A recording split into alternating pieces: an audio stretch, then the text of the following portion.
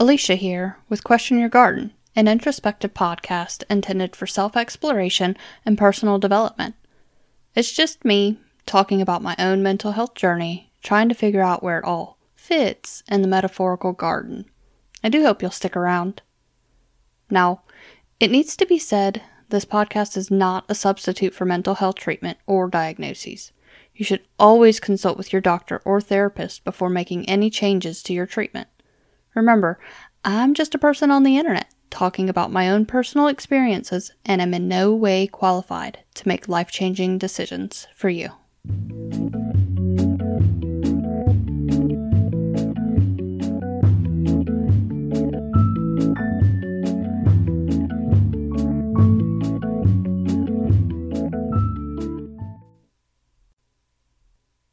There are going to be times where my episodes are going to include what I call brain dumps. Basically, when I need to unload thoughts that are dancing around in my brain in their incompleteness, I brain dump to get them all out and to try to sort out what they're telling me. I somewhat recently had an exam to take to get a much coveted certification. The following is what I dumped from my skull about a week before taking the exam. Life is a pain in the ass sometimes. I have a few other drafts in the queue for episodes, but nothing 100% finished yet, and nothing I'm feeling connected to enough to finish up so I can record. See, okay, I like to write out the episodes in advance. You know, that whole clarity thing. It keeps me on track so I don't just ramble on and fall in a ditch somewhere, leaving y'all looking at me like, this bitch is crazy.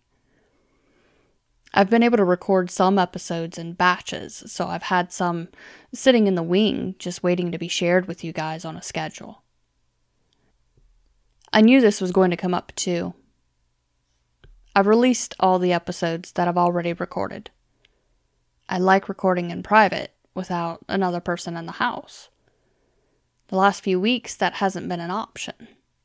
But it's not like I've finished writing out any episode drafts either to make time to try to record while someone else is in the house with me. I mean, they're only like 10 to 20 minutes long, so it wouldn't be that hard to do if I had my outlines shored up. Thing is, I guess depression or something is rolled in again. I don't really know. I've struggled with connecting with myself the last couple of weeks. The feelings of not being worth it are dancing around my body, hugging me, and keeping me in some cloud of existing. I know I need to reach out to people. I know I need to talk. I know I need to demand time for myself if I'm not feeling all right, but I'm always second-guessing what's actually happening to me. You're just being overly sensitive for nothing. What good will it do to talk about it? They aren't going to change. Better just realize that's who they are and move on.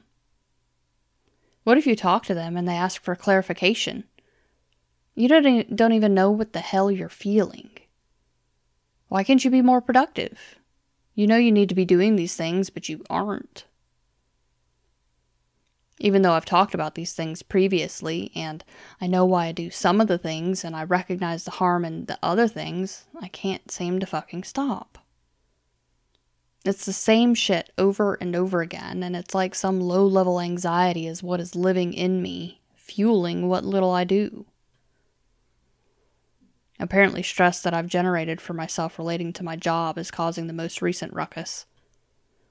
When I met with my therapist, she did the usual of asking me how I was and was trying to get me to get in touch with feelings so we could go off of that and have something more concrete to work with. After a few rounds of, I don't know, and meh, I finally had the brain to let out info about some of my concerns with my job and how it's affecting me. Like, the biggest thing at the moment is getting a certification that I've wanted for a long time. I've scheduled the exam date, finally, but I don't have the confidence that I'll be able to make it through this exam with a passing grade. And what burns my ass is that my job has paid for the coursework 2 years in a row for me to get this certification.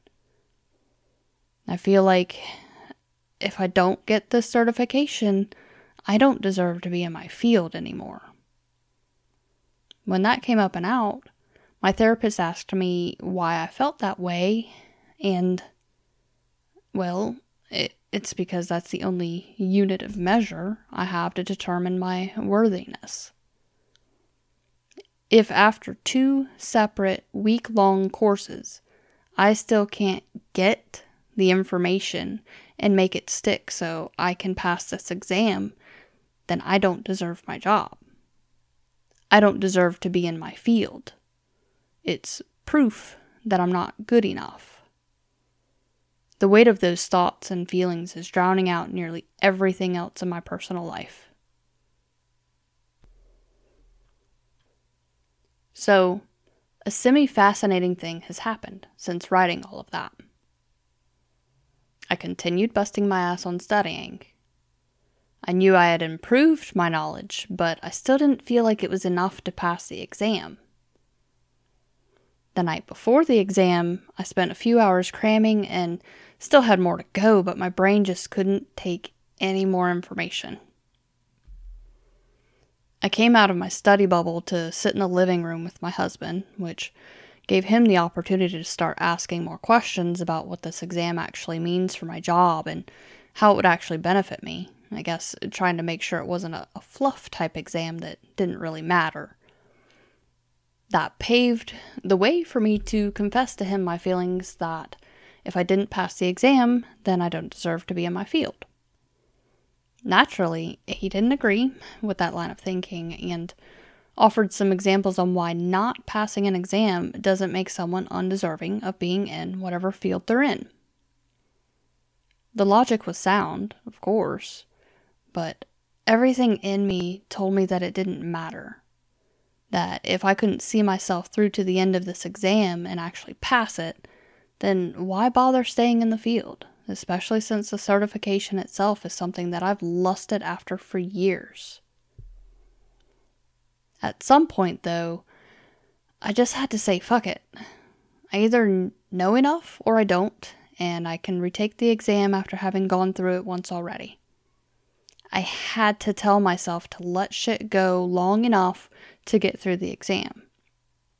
I had to give myself that permission or I was guaranteed to fail. I spent the next morning trying to jam more info into my brain, then headed to the testing facility a bit early so I could review the notes I'd been taking along the way. I took my time on the test and marked a few for review in hopes that maybe another question along the way would help me determine if what I'd chosen was actually correct. 125 questions later, and I said to hell with it on the 3 I marked for review. My brain was exhausted, and those 3 lone questions just weren't going to be enough to help me pass, based on how I felt I'd done to that point already. I hit submit. And then I stared at the screen, neither stunned nor elated. It said pass. I stared at the word like, what? How? I passed that fucking exam. Barely, but I passed. After I alerted the people that needed to know and made my obligatory post on the Facebooks, I headed out, back to work. I remember thinking on my way there, like, I kept staring at that word that was softly burned into my memory and had the thought, maybe I am good enough. Since passing the exam, my work output has improved as well as my mood.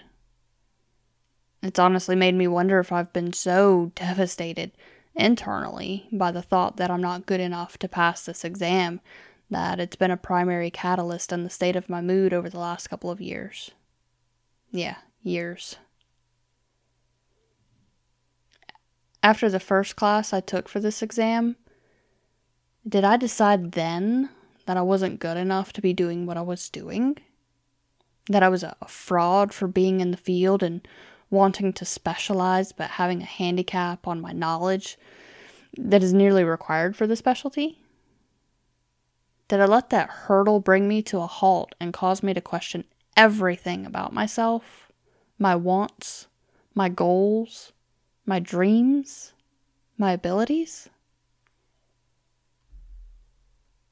With as much relief as I've felt over the last week, 2 weeks, I feel like that's a pretty valid consideration. The alarming part is that I had no idea that would drag me down as hard as it did. I had no idea it was happening. I had no idea that it even played a role in how I was feeling or how I viewed myself. I hadn't viewed my career as being on a similar playing field as the rest of my life, like with interpersonal relationships. It's felt distinctly separate, as though it's an entity all its own, unrelated to the life I live on a daily basis. Being separate entities, to me, I hadn't considered that sadness or feeling less than in my job would have such a tumultuous and subconscious effect on the rest of my life. I mean, I've had my fair share of bad days at a job. I've brought work home with me on more than one occasion. But I don't think I'd considered my career to be such a deeply ingrained extension of myself. I looked at it like, sometimes I don't do very well at work, and sometimes the people don't treat me well. And rarely ever, my inability to grasp this concept on the job means my entire sense of self is flawed and worthless. Okay, throwing all that out there, I can remember a few other examples where that was the case, where I saw and felt that line of thinking. I don't know how this was different for me, though. I don't know how it hid so well that I didn't see that my concerns over getting that certification were dragging my whole self down. Intentionally, I wanted work and home to be separate. I hate bringing work home. So maybe it felt separate because I willed it so. But the reality is that they couldn't be separate because my job consumes like half of my life. I wanted them to be separate, but they couldn't be separate entities. I'm one person. Sure, I have the option at this point to not work on work-related things at home, but it was a bit naive of me to think that half of me feeling bad and worthless wouldn't carry over into the other half of me that was trying to live the rest of my life. I'm sure that seems like a duh principle and all, but, well, I guess sometimes the lies that we tell ourselves aren't always obviously negative. It's like when I made that decision at a young age to never express or be angry because it was a terrible emotion. Just because I didn't want my job to affect me negatively doesn't mean it wouldn't. It would just lay dormant until something catapulted it into consciousness again. The awareness feels better. Letting go of that perception that I need to keep work and personal life completely separated and as their own entities is a relief. Understanding that my work role and my self role are closely intertwined is a relief. Allowing the two to see one another again has eased some tension inside of me. I'm not fighting with myself. I'm not spending the energy to keep them separated, which apparently took up more mental real estate than I realized. Anyway, thanks for listening, guys. Your support means a lot to me, even if it's just a simple share on social media or to a friend or family member who you feel might enjoy the podcast too. Also, I can't forget to give a shout out to both Kevin MacLeod at Incompetech.com and Scott Buckley at scottbuckley.com.au for the music transitions they provided for use in the show. If you want to shoot me an email, it's questionyourgarden@gmail.com. Be sure to check out the show notes for any links or additional information from the episode. Until next time. Keep weeding.